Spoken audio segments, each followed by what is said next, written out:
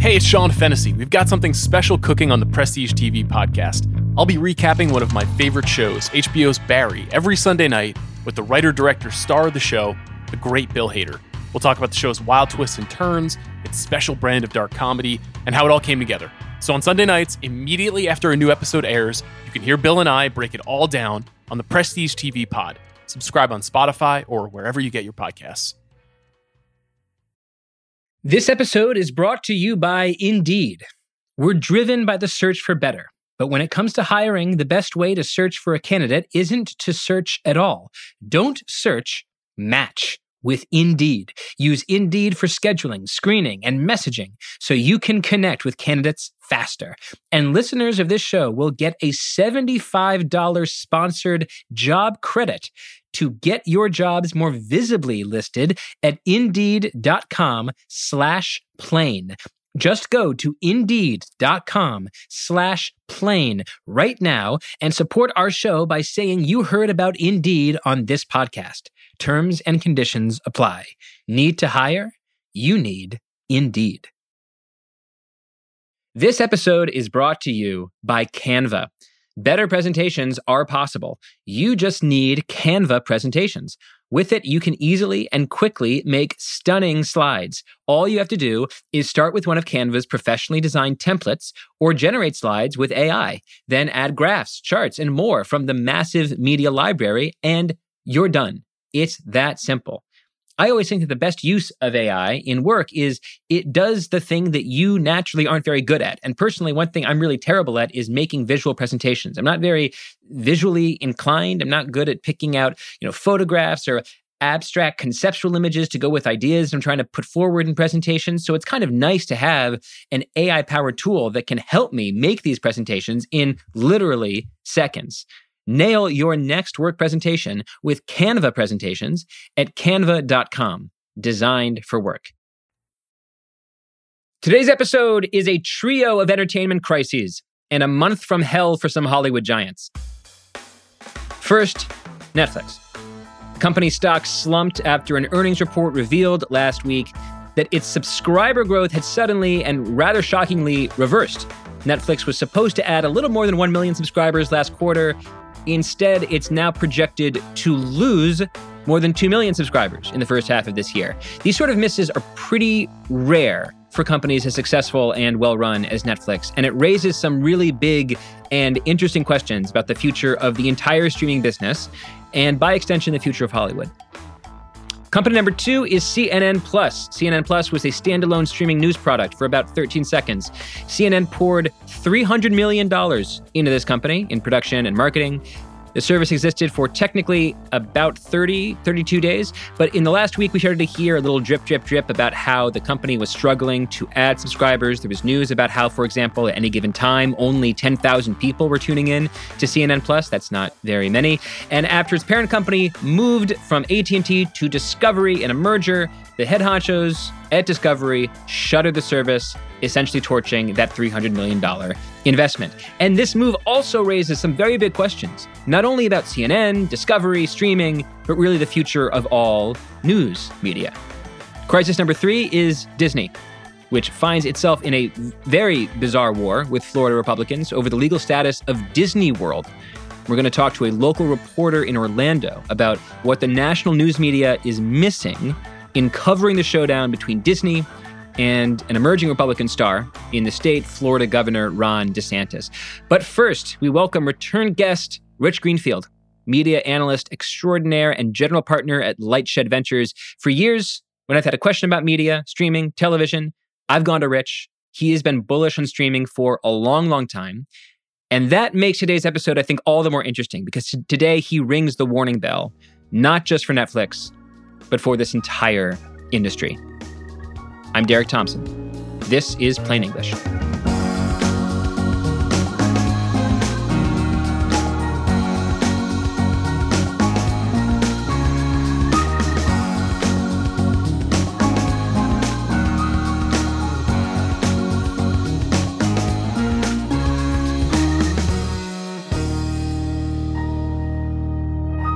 Rich Greenfield, welcome back to the podcast. Thanks for having me. Rich, so I've interviewed you a few times in the last few years, and typically it's been about how streaming was eating the world and traditional TV was in consistent decline. And now the worm has turned a little bit. Netflix is losing subscribers, says it will lose more next quarter. The stock is way down. My big first question for you is this about Netflix or is it about streaming? Like, did Netflix mess up in ways, and we'll talk about all the various ways it might have, or is the big picture here that we're just in a new chapter of streaming where these big Goliaths are fighting over a relatively zero-sum pie? I think that's sort of is the multi-trillion-dollar question. So I do agree with the premise that like this has always been about sort of the transition from linear TV to streaming TV, and it looked like there was huge long-term opportunity. I mean, you had guys like Jason Kilar from Hulu, and then most recently from Warner Media within AT&T talking about 1 billion subscribers potentially, and Reed Hastings talking about 700-800 million, and how the next 100 million subs will come from India. And here we are, and growth overall for the sector is slowing pretty dramatically. I mean, everyone is sort of talking about sort of a slowdown in subscriber growth. This is not just Netflix. I mean, Netflix is obviously they're the giant in the category. And so them seeing sort of, negative subscriber growth in Q2, talking about, some level of growth for the year, but certainly nothing near what people were expecting, has certainly made everyone sort of step back and go, is streaming over? Like, is it mature? Is it just timing, meaning the pace of growth to get to 700, 1 billion subscribers is going to be much, much more extended than expected? Maybe part of that was COVID accelerating and we overshot, and now it's going to take a couple of years to work its way out. Maybe that's part of the answer. I mean, obviously there was incredible sub growth. And remember, just as a lot of these services were just launching during the pandemic. So, you sort of turbocharge some of these services. So maybe that's all played into it. The economy is weakening. Obviously, we've got, inflation rearing its head, Europe sort of teetering on recession talks about the US. Like, there's a lot of factors. We've still got supply chain issues for connected TVs overseas.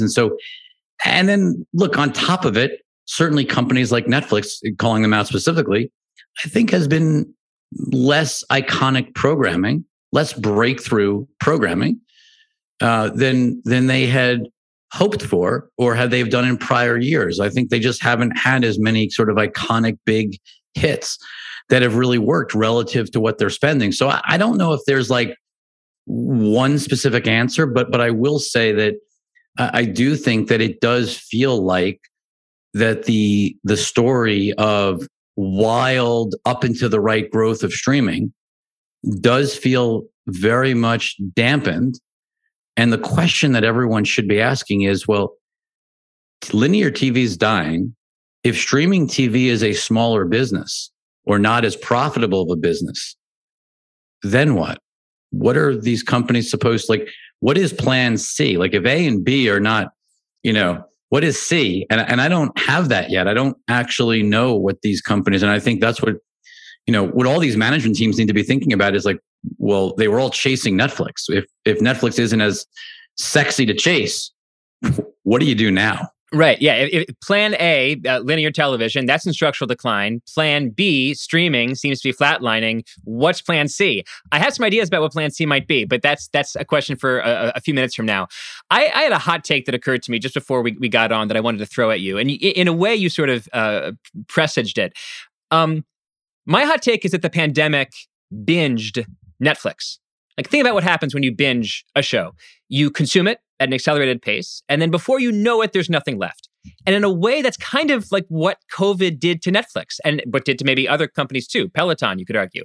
The pandemic binged Netflix. It accelerated subscriber growth in 2020 and 2021, exhausting the set of marginal subscriber growth. It pulled forward a lot of subscribers. But more importantly, it also pulled forward competition from other streamers. Like, I just watched The Batman with Robert Pattinson this weekend on my television on HBO Max just a few weeks after it debuted in theaters. That never would have happened without COVID. It never would have happened without the pandemic. Warner totally changed its attitude toward the film industry because of COVID. And that has made HBO Max more competitive, and it's made other streamers more competitive as they have shrunk these windows between debuting in theaters and debuting on your flat screen. So I see that as a double whammy that Netflix has to deal with, that the pandemic accelerated its subscriber growth and accelerated the competition, so that right now we kind of were like thrust into the future. The pandemic binged streaming. How do you kind of feel about that take?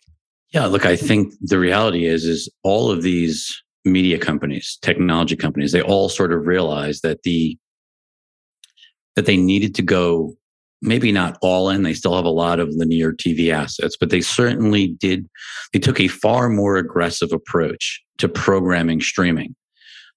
You can certainly look at Disney putting, what is it? Their recent movie Finding Red onto Disney, direct to Disney Plus, and Encanto was on Disney Plus 30 days after launch in time for Christmas. And more content is getting to streaming faster, or even shifting over, right? Like, look at Paramount Plus. Halo was supposed to be on Showtime. They decided to move it off of Showtime and to put it right onto Paramount Plus. Regardless of whether it's an amazing show or not, the point is that they're all taking more of their quote unquote high profile content and figuring out how they can advantage their streaming platforms, which is giving you more to watch on streaming. And I think to the Netflix challenge, making it so that simply having good enough content is no longer enough. Having great, iconic, must-watch programming becomes that much more critical. And so I think sort of what they've relied on is outproducing everybody else with good but not great content all of the time. That was good enough before. My guess is now, looking at what's just happened, given more and more things to do elsewhere, that it's raised the bar that Netflix has to jump over. And they have not achieved that. And I think that's sort of the challenge they're facing, is that it's raising the bar of what they need to do. The fact that you can watch The Batman 45 days after means their movies have to be that much better, because there's just lots of competitive content out there. And this gets to not the macro picture, but the micro picture, the Netflix specific analysis, which is that maybe Netflix just has a hits problem. $17 billion spent a year on content. They don't have a Pixar, Marvel, Star Wars. They don't have Game of Thrones. They don't have a Warner Media studio. They don't have the Bond series that Amazon Prime just acquired. They bought for like $1 billion the rights to, I believe, Roald Dahl's entire library. Not $1 billion, catalog. Much smaller than that. But yes, much smaller number? Okay. But it's fine. But you're right. Look, franchises matter. And I would argue that while they've done a good job of getting hits, things that actually matter, things that will be living and breathing forever, or for generations, not clear that they've achieved that yet. Stranger Things has been very successful, but is Stranger Things going to be around in 10 years or 15 years?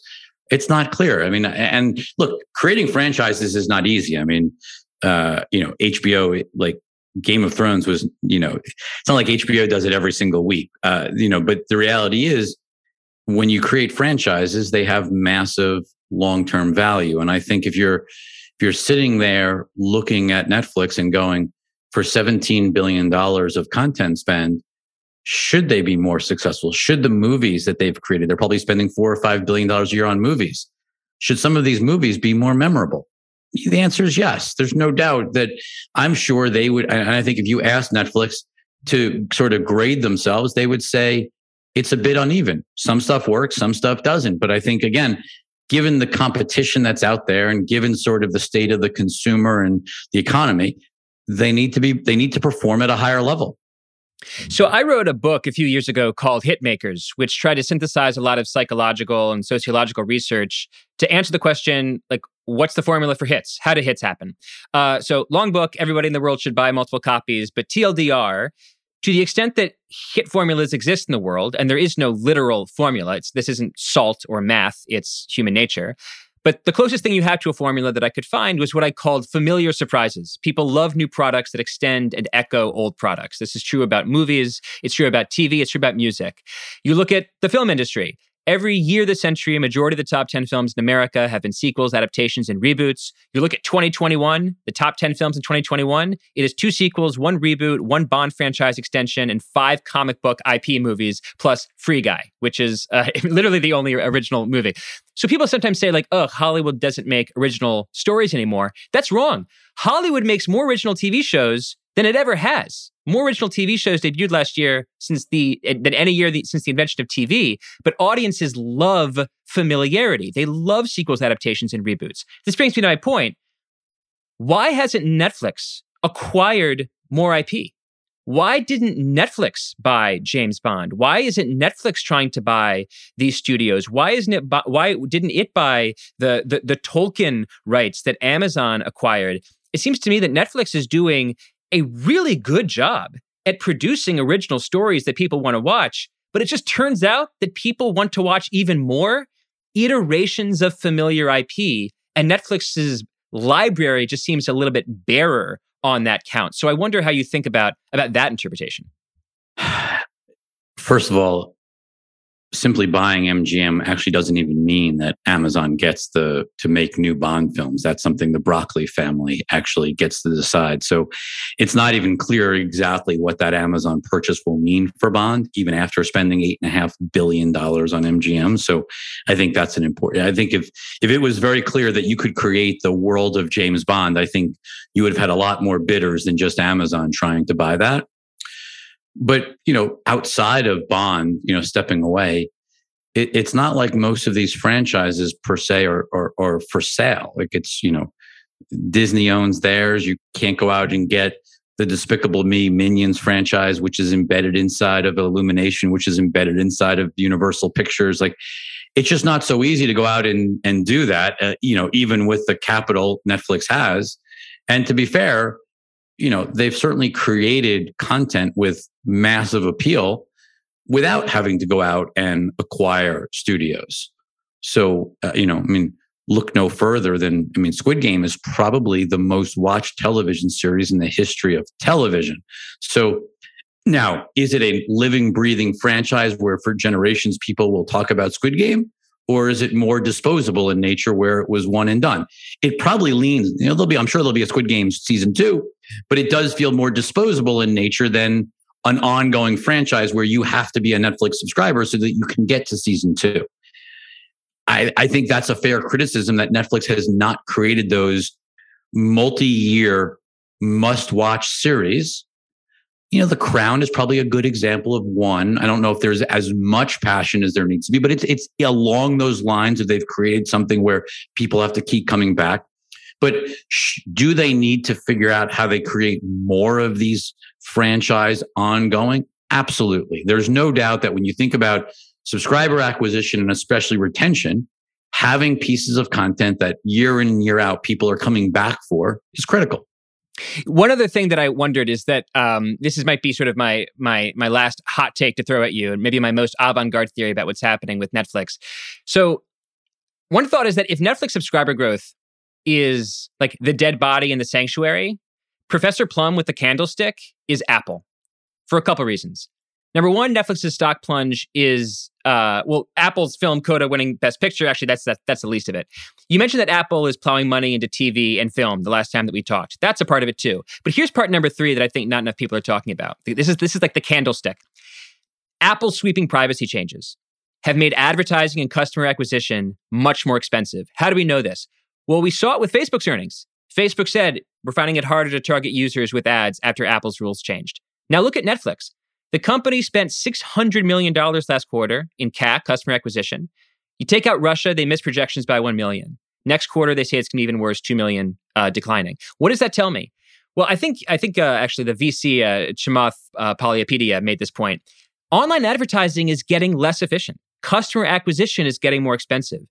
And so Apple is kind of like strangling from both ends. It not only represents a strong competitor in streaming, but also its new rules on iPhones are reducing advertising efficiency and making it more expensive for Netflix to acquire new customers. How do you feel about this theory? The funny thing is that I always thought that the best way to acquire customers in the streaming world was your content, right? I mean, if you have must-see content, you don't need to do nearly as much marketing. And, I always thought that it's better off to spend your money on programming than it is on your marketing budget. And I still feel that way. I mean, I think that is the, from the standpoint of Netflix, do you have to go out and market, hey, Netflix is over here? Or do you have to go, hey, the only place you can watch Stranger Things or The Crown or Squid Games is on Netflix? That seems to be the pull. And so, I don't look at sort of Apple's changes as overly problematic from Netflix is nowhere near spending sort of like what traditional media companies spend on marketing. I think the bigger issue is companies like Apple, as you started off, is, companies like Apple and Amazon are looking at Netflix sort of being a little wounded right now. And I certainly keep thinking this is sort of their opportunity to spend more. Like if I was sitting at Apple right now and seeing Netflix is cutting costs, looking to cut back some projects, being more selective. Apple has a $3 trillion market cap, unlimited balance sheet effectively. Like, why wouldn't you be saying to everyone in town, come here, we got you. We'll pay more. We'll pay anything. Like the danger right now is that you've got two companies in Apple and Amazon that are not dependent on streaming video for their success as companies. Certainly Disney's future relies on it. Certainly Paramount, but let's be clear. Apple and Amazon's future, could they be better off with streaming success? Sure. But they are not reliant on streaming video to be successful. And that makes them very dangerous when the industry leader is shaken. And look, not even just the industry leader, right? Like Netflix has said they're going to go embrace advertising to sort of reinvigorate growth. Disney came out 2 months ago and said the same thing, right? Like, hey, in order to get to, to hit our expectations, we're going to do ads too. Like, so you've got two players saying we're going to degrade our product to grow the base. And then you've got two other players that don't care about the subscription video business in and of itself, who don't need to do advertising in their core product and who have limitless capital to throw at this. That is actually the scariest part of looking at the landscape right now. And look, it may not happen. You may not see some massive acceleration from Apple, but I got to believe there's plenty of people looking at this going, here's our opportunity. Like we've shaken the industry leaders. Do we have an opportunity to sort of accelerate and really grab some market share over the next couple of years? Yeah, the iPhone is basically the closest thing the private sector has to like the Federal Reserve. Like it basically creates money. It creates that's what I'm getting. Cash. It's like it's a printing press every day. It's a printing press, much exactly like Google right. search does, right? Like these are daily printing presses, or Amazon e-commerce. Yes. And so if you were looking at those printing presses and going, "Hey, there's a category that's important to us that creates a nice brand halo. Do we have an opportunity to take meaningful market share?" And I think, to me, that might be the scariest part of this whole Netflix debate right now is, how does the competition react to their news? Last question about Netflix before we move on to CNN Plus. I'm hearing a lot of people talk about, including Netflix, moving on to ads, inserting ads into the television shows and maybe even movies. They're talking about pressing that panic button. And I'm also hearing a lot of people say, again, sometimes including Netflix, that they're going to move from the binge model, everything all at once, to something more like the chunk model, not episode by episode, week by week, but, week 1, here's 3 episodes, quarter 2, here's 10 more episodes, something like that. What concerns me about that is like, what is Netflix? What is its differentiator? Netflix equals binging without ads. So if you take away the binging and you add the ads, what is it? The scary thing is if the future of TV is sort of very uninspiring, right? Like that's why I sort of go back to and just say quickly what you mean by that. The future of TV is just TV. If the future of TV is sort of, whether it's multiple episodes or weekly, like if it is, sort of not being able to watch the whole series at once and having to sit through untargeted, repetitive advertising, that sort of feels like the experience that most of us get with linear TV today. It's 1997 again. Yeah. So like if the future of TV is what we've already been through, that goes full circle to the beginning of this conversation, Derek, of like, well, wait, A isn't working, B isn't working. Is there a plan C, or is this whole industry just in deep trouble?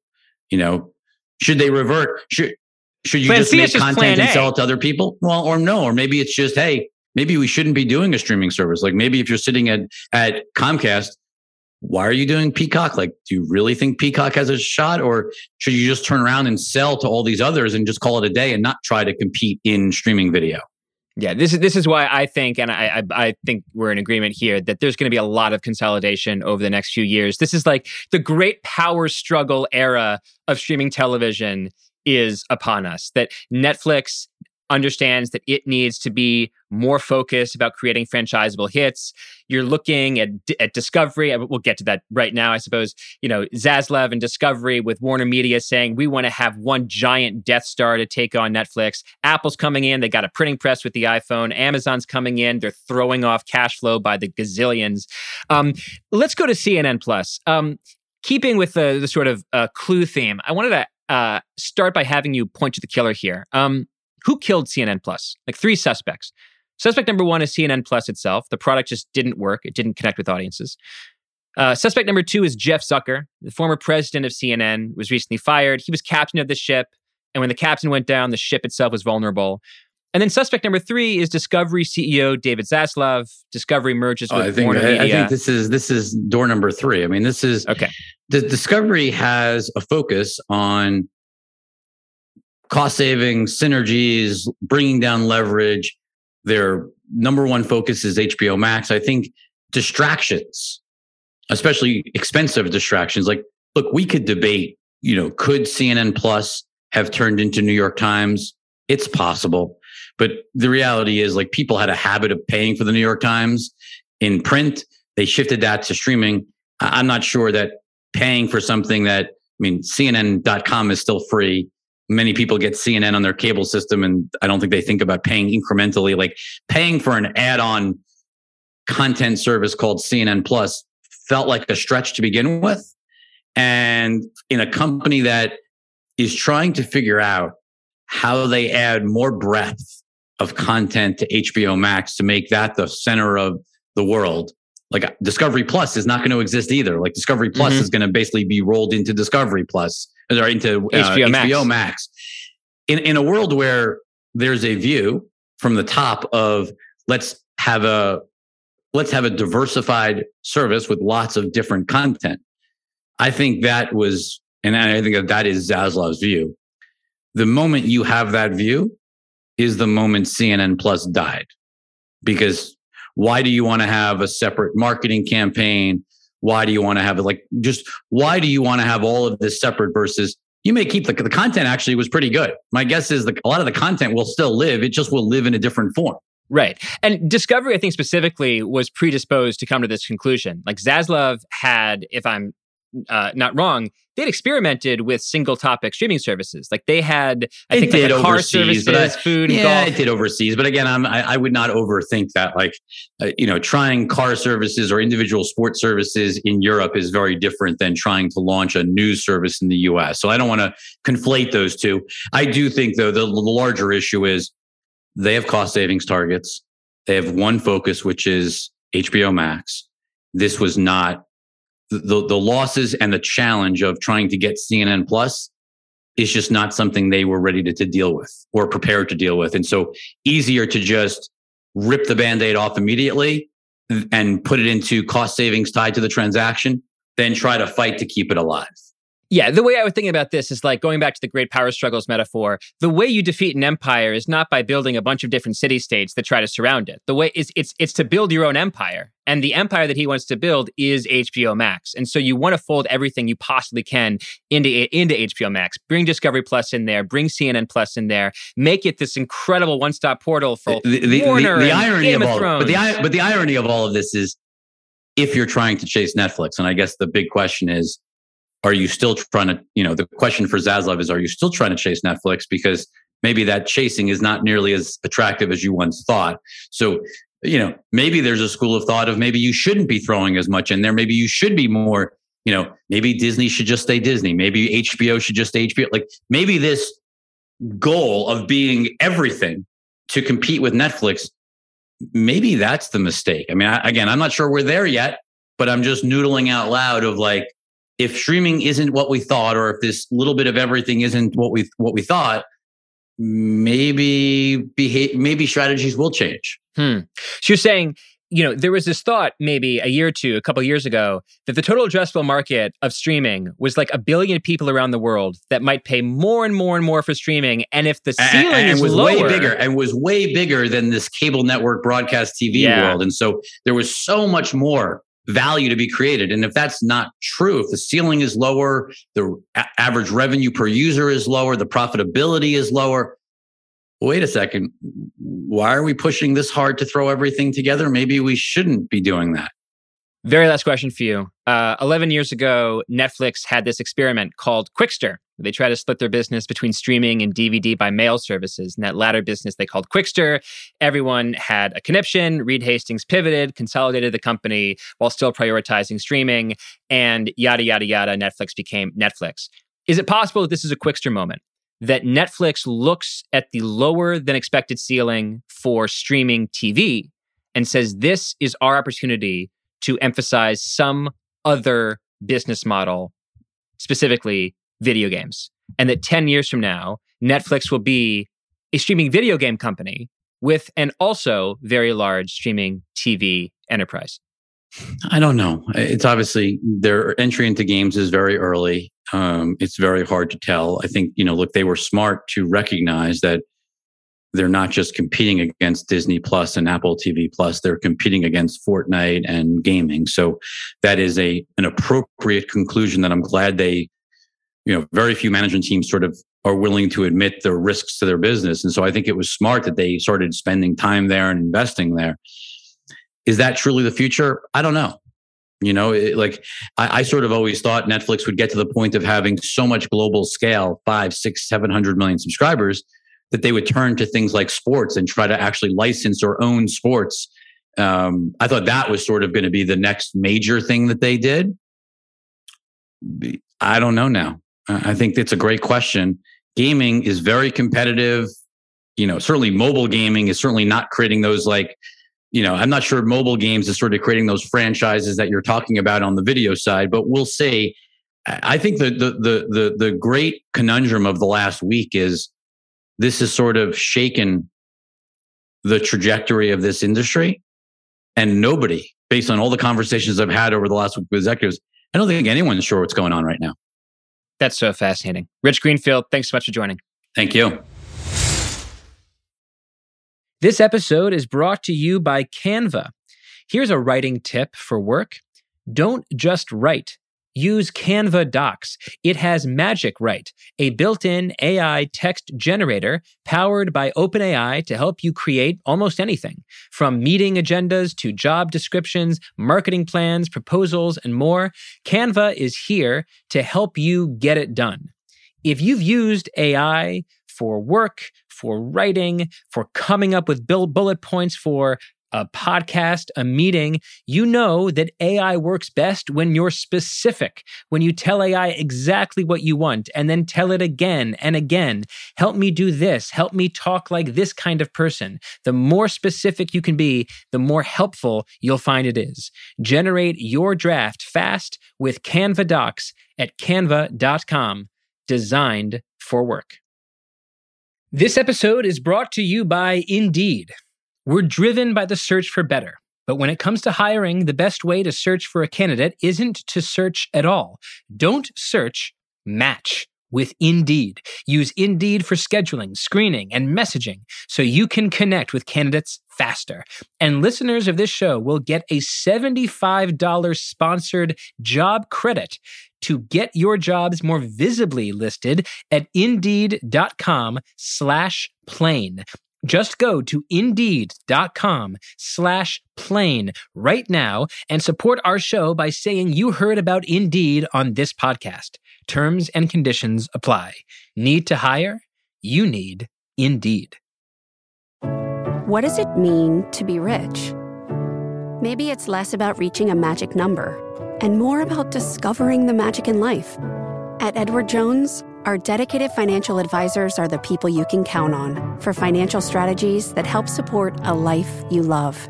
Because the key to being rich is knowing what counts. Learn more about our comprehensive approach to planning at edwardjones.com/findyourrich. Edward Jones, member SIPC. Many thanks to Rich Greenfield. Now on to Disney. Let me set us up with a little long story short here. Last month, Florida passed a parental rights in education law, which most opponents labeled Don't Say Gay. Disney leadership initially resisted commenting on the law. CEO Bob Chapek didn't want to get enmeshed in a political to and fro. But then an outcry within the company forced Disney's hand. Disney makes an announcement. I'm going to read directly from their announcement. They say, quote, Florida's HB 1557, also known as the Don't Say Gay bill, should never have passed and should never have been signed into law. Our goal as a company is for this law to be repealed. End quote.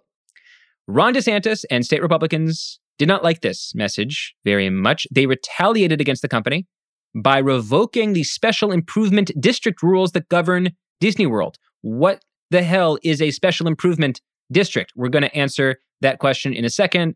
TLDR, it's kind of like a Vatican City amusement park within the metro of Orlando, a city within a city. Now, here's something that's very normal in corporate political affairs. Companies talk to governments and get rewards. That's called lobbying. Here's something that's not so normal. Companies criticizing governments and getting punished for talking. It's bizarro lobbying, anti-lobbying, governments punishing corporate speech. It's very curious. So to talk about Disney, DeSantis, and the surprising collateral damage of Florida's war on Disney, my next guest is Nick Papantonis, reporter for WFTV, covering the city of Orlando. Nick, welcome to the podcast. Thank you so much for having me, Derek. Nick, set the scene for us. How did we get to a point where the Republican legislature of Florida is trying to punish its largest private sector employer? Not just largest, but also arguably the most influential employer in the state as well. This started back during the legislative session in January. The government's, one of their biggest priorities was the law that we call the Parental Rights in Education Law, and your listeners might commonly know it as the Don't Say Gay bill or the Don't Say Gay law. This was something that limits the instruction of gay, transgender, sexuality issues in classrooms in Florida, primarily in the younger grades, but it does extend to all of them. And this is something that Disney tried to stay out of, as it was a very nasty political fight.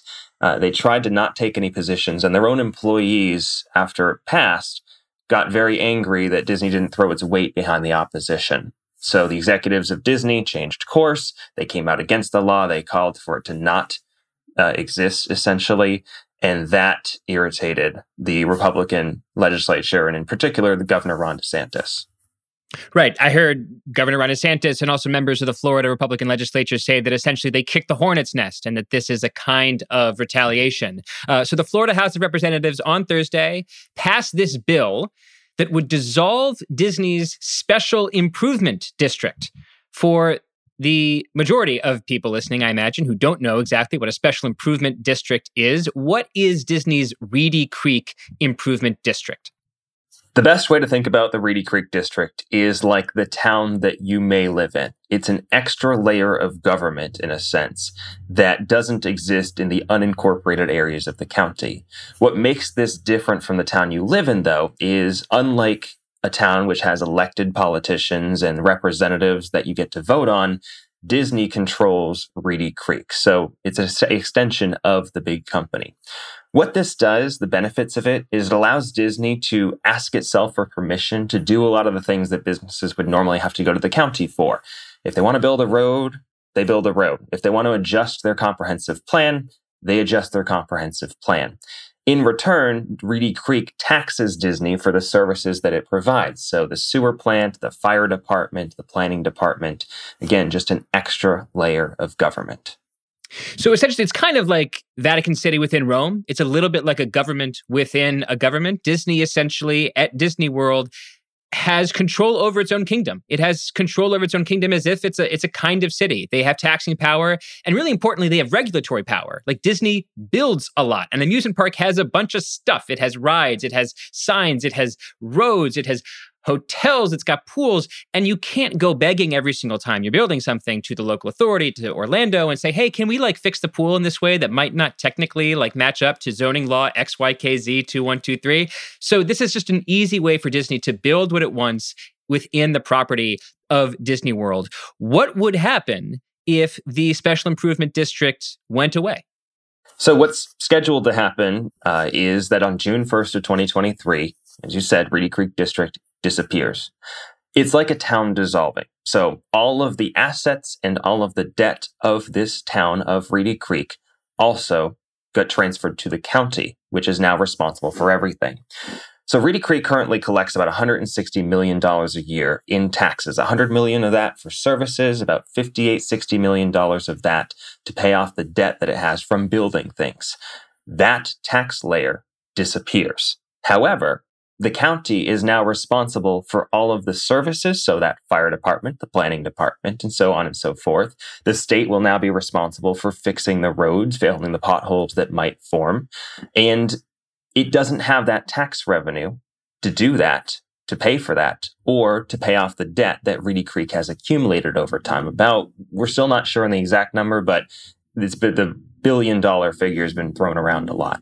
No, so it sounds like Disney loses control over its property. It loses the ability to do what I said, build what you want, when you want, without having to wait 6 months, 2 years to ask someone for permission. But something else happens that I think a lot of people aren't necessarily paying attention to, which is that the debt that it has accumulated gets passed on to other Floridians, and suddenly taxpayers around this special district within Orlando suddenly are responsible for taxes that Disney as a corporation have been paying. Is that right? Yeah, so Disney, again, loses that control, and that's not the end of the world for the company. It is an inconvenience. Let's be real about something. They're still going to get pretty much everything they want. It's just going to be, they can't call a meeting on Friday. They're going to have to wait till the next one on Tuesday. For the counties, though, it's a lot more damaging. This is $160 million a year of taxation that vanishes. And so Orange and Osceola counties, where this district is located in, now have to find a way to come up with that revenue. It doesn't get passed on to all Floridians. It's just these two counties. And it's about 20% of the property taxes that Orange County currently collects. It's on top of that. So what does the county do? They can't raise the sales tax. They can't raise impact fees. They can't raise the tourism tax enough to cover this. And the county just say quickly why. Why is it that they can't raise those taxes specifically? Does it have to do with Florida? Because in other states, I imagine, raising those kind of taxes might be the first thing that you do. A lot of states limit the ability for a certain area to raise those kinds of taxes. It's not just limited to Florida, but in this case, the Florida legislature has told the counties, hey, you can't go raising every single tax as much as you want. If we had that, there's a chance that the county here would just tax tourists to oblivion, and that would be bad for Florida's reputation. So what's left is really property taxes. That's the only thing that county officials say they can touch at this point. Property taxes, as said, Orange accounts for about $600 million a year. You have to get much higher than that. And you can't just tax one area of the county more than others. They can't slap a property tax on Reedy Creek and say, all right, we're good here. Here's that $160 million. They're going to have to raise taxes equally across the board for every property owner. And so the tax collector is saying his estimation right now is that we're going to have to raise taxes in Orange County about 20 to 25% to cover the loss. I just want to make sure I understand this, just to scope up a bit. In the big picture here, Ron DeSantis wants to punish Disney, it seems to me, wants to discourage both Disney and maybe other companies from voicing strong political opinions about Florida laws the same way that Bob Chapek, the CEO of Disney, voiced his opinion about the Don't Say Gay Parental Rights Act. But theoretically, in order to punish a company, you really want the sort of the force of that punishment to land on the company. And what's so interesting about your reporting is that it seems to say that, yes, Disney will lose some control. That is punishment. But the actual financial punishment is going to fall on the taxpayers that live outside of Disney's special improvement district. It's going to raise their property taxes, and it might further raise costs because the debt that is owned by Disney will suddenly be transferred in a certain way to taxpayers around Disney World. Like, is that a fair summary of what you're saying? That essentially, the spillover effect, the collateral damage will be felt by ordinary Floridians from a financial standpoint, not just Disney itself? There was misinformation at first that all of the tax revenue that Reedy Creek collects will get transferred to the counties, and this will be a boon for them. This will be something that they're going to welcome because, hey, here's 20% more tax revenue. Come to find out, once that dust settled, everybody figured out, no, Reedy Creek's taxing abilities just go away, and now the counties have to figure it out. So there has been some interesting language coming out of politicians in the last couple of days, framing it more as this is giving us an ability to look at the oversight that we have and don't have right now over Disney. There are some very legitimate reasons why the Reedy Creek district might need some adjusting. This was designed when Disney was trying to build Epcot as this city of tomorrow with all of this advanced technology that other cities didn't have, especially Central Florida in the 1960s. So they currently have the ability to build a nuclear plant by asking themselves permission to build a nuclear plant. That's the big one that's been thrown around. They have some eminent domain powers. People seem to think it's outside of their district or bordering their district. Based on what I read, it's just within their district, but that's also something that's come up, where they can just take over properties on their own property, it seems like. So there's going to be certain things that the politicians are now saying they would like to look into reform. So that's why the prevailing theory, especially from attorneys at the moment, is that Disney's not going to sue over this. I want to be clear, we don't know what the company is going to do and not going to do. They have not said anything yet. They could sue. That's another set of questions. Will they? The attorneys that specialize in this area think no. They're going to use their lobbying power in the next regular session in January, come back, work out a new agreement, a modified Reedy Creek that gets rid of some of the powers that Disney never actually needed and maintains the ones that the company currently has and cares about. You're a really solid, down-the-line, objective reporter. So I don't want to ask you anything that's like overtly political here, but I'm just interested in what you're hearing on the ground. Because it seems to me pretty clear that from a political standpoint, DeSantis wants to punish Disney and also help the average Floridian, right? As you said, the initial narrative coming out of this was that as the special benefits to Disney go down, the benefits to Floridians living around Disney go up. And it turns out that's totally wrong. In fact, as the benefits to Disney go down in this case, the pain is spread throughout Orlando and throughout the neighboring counties that they'll have to pick up a lot of the bill. Are you hearing anybody talk about how this analysis of the economic fallout of DeSantis' war against Disney could hurt DeSantis? Because a lot of people living around Disney are thinking, well, he's doing this to help us. He's our champion. He's fighting the woke corporation. But instead, it turns out that 12, 18 months later, they look at the property taxes and they owe $1,000, $2,000 more than they expected because of this law. Are you hearing anything about the possibility of a political blowback here? That's a question that's been asked a lot, especially in the last 24 hours or so. What I can say is that from the beginning, this put Florida Republican representatives between a rock and a hard place because they're going between the most influential company in Florida and the governor, who is the most powerful politician in Florida. And it's a very tough line to go down, especially when everyone has term limits here and they have a lot less influence than maybe a politician that's been there 30 years that knows they're going to get reelected no matter what. It's very hard to go up against that bully pulpit. In terms of the fallout from it, it's a little early. I think the dust is kind of settling in terms of where people are shifting their opinions. People are interested in hearing whether it's going to affect the November election for governor. What I can say is that Orange County in particular is a very blue area of the state. So we are a swing area in terms of the national politics. The way Orlando goes usually is the way that Florida goes. But for governor, for the state races, most of our representatives here are Democrats. And there is currently very little love between those representatives and the administration in Tallahassee. To put things delicately, yes. It seems so absurd to me that the governor would attempt to punish Disney and do so in a way that was transparently going to raise property taxes for Orlando residents and Orlando homeowners who have nothing to do with the Walt Disney Corporation. Is there any way that as that knowledge becomes more transparent, this just doesn't happen? What's appearing to kind of take shape right now is that they're going to come back in January. The lawmakers, the Disney lobbyists will sit down at the table, look at the Reedy Creek Charter and say, okay, we're good with this, we're not good with this. And they're going to come to an agreement that makes more or less everybody happy. Reedy Creek is such a giant of an entity that we're all finding out how hard it will be to dismantle. It's got a lot more consequences than people expected 72 hours ago.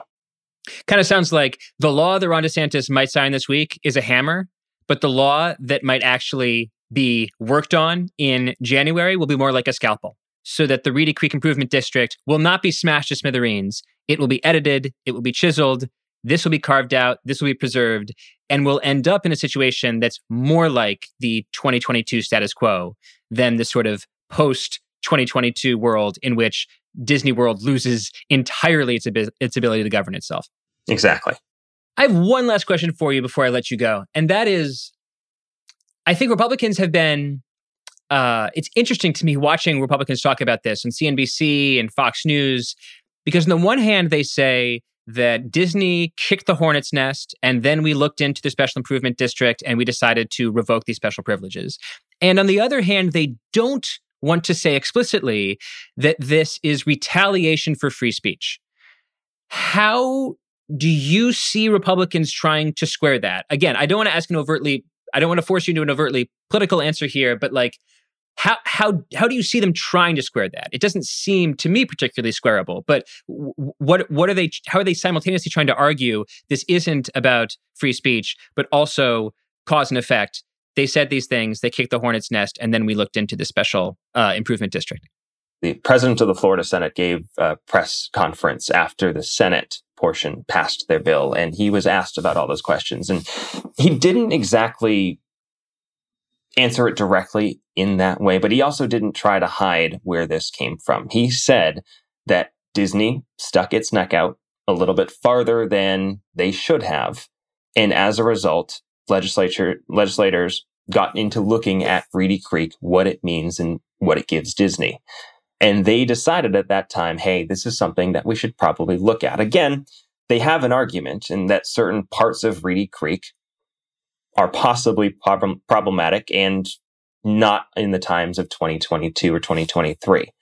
But that is where he's also saying this now gives us a chance to look at what Reedy Creek is, what it gives Disney, and update the code for the 21st century.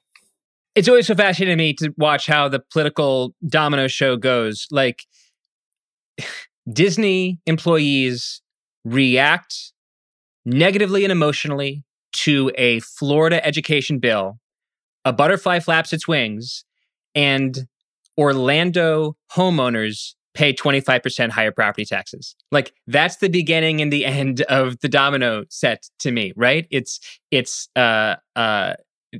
What began seemingly as a culture war showdown is going to cash out literally as just higher property taxes for everyone who owns property in Orlando. Utterly fascinating stuff. Nick, thank you so much for joining. Thank you for your time as well. Plain English with Derek Thompson is produced by Devin Manzi. Thank you so much for listening to this show. If you like us, follow us on Spotify, rate and review on Apple Podcasts. We will be back on Friday. We will see you then.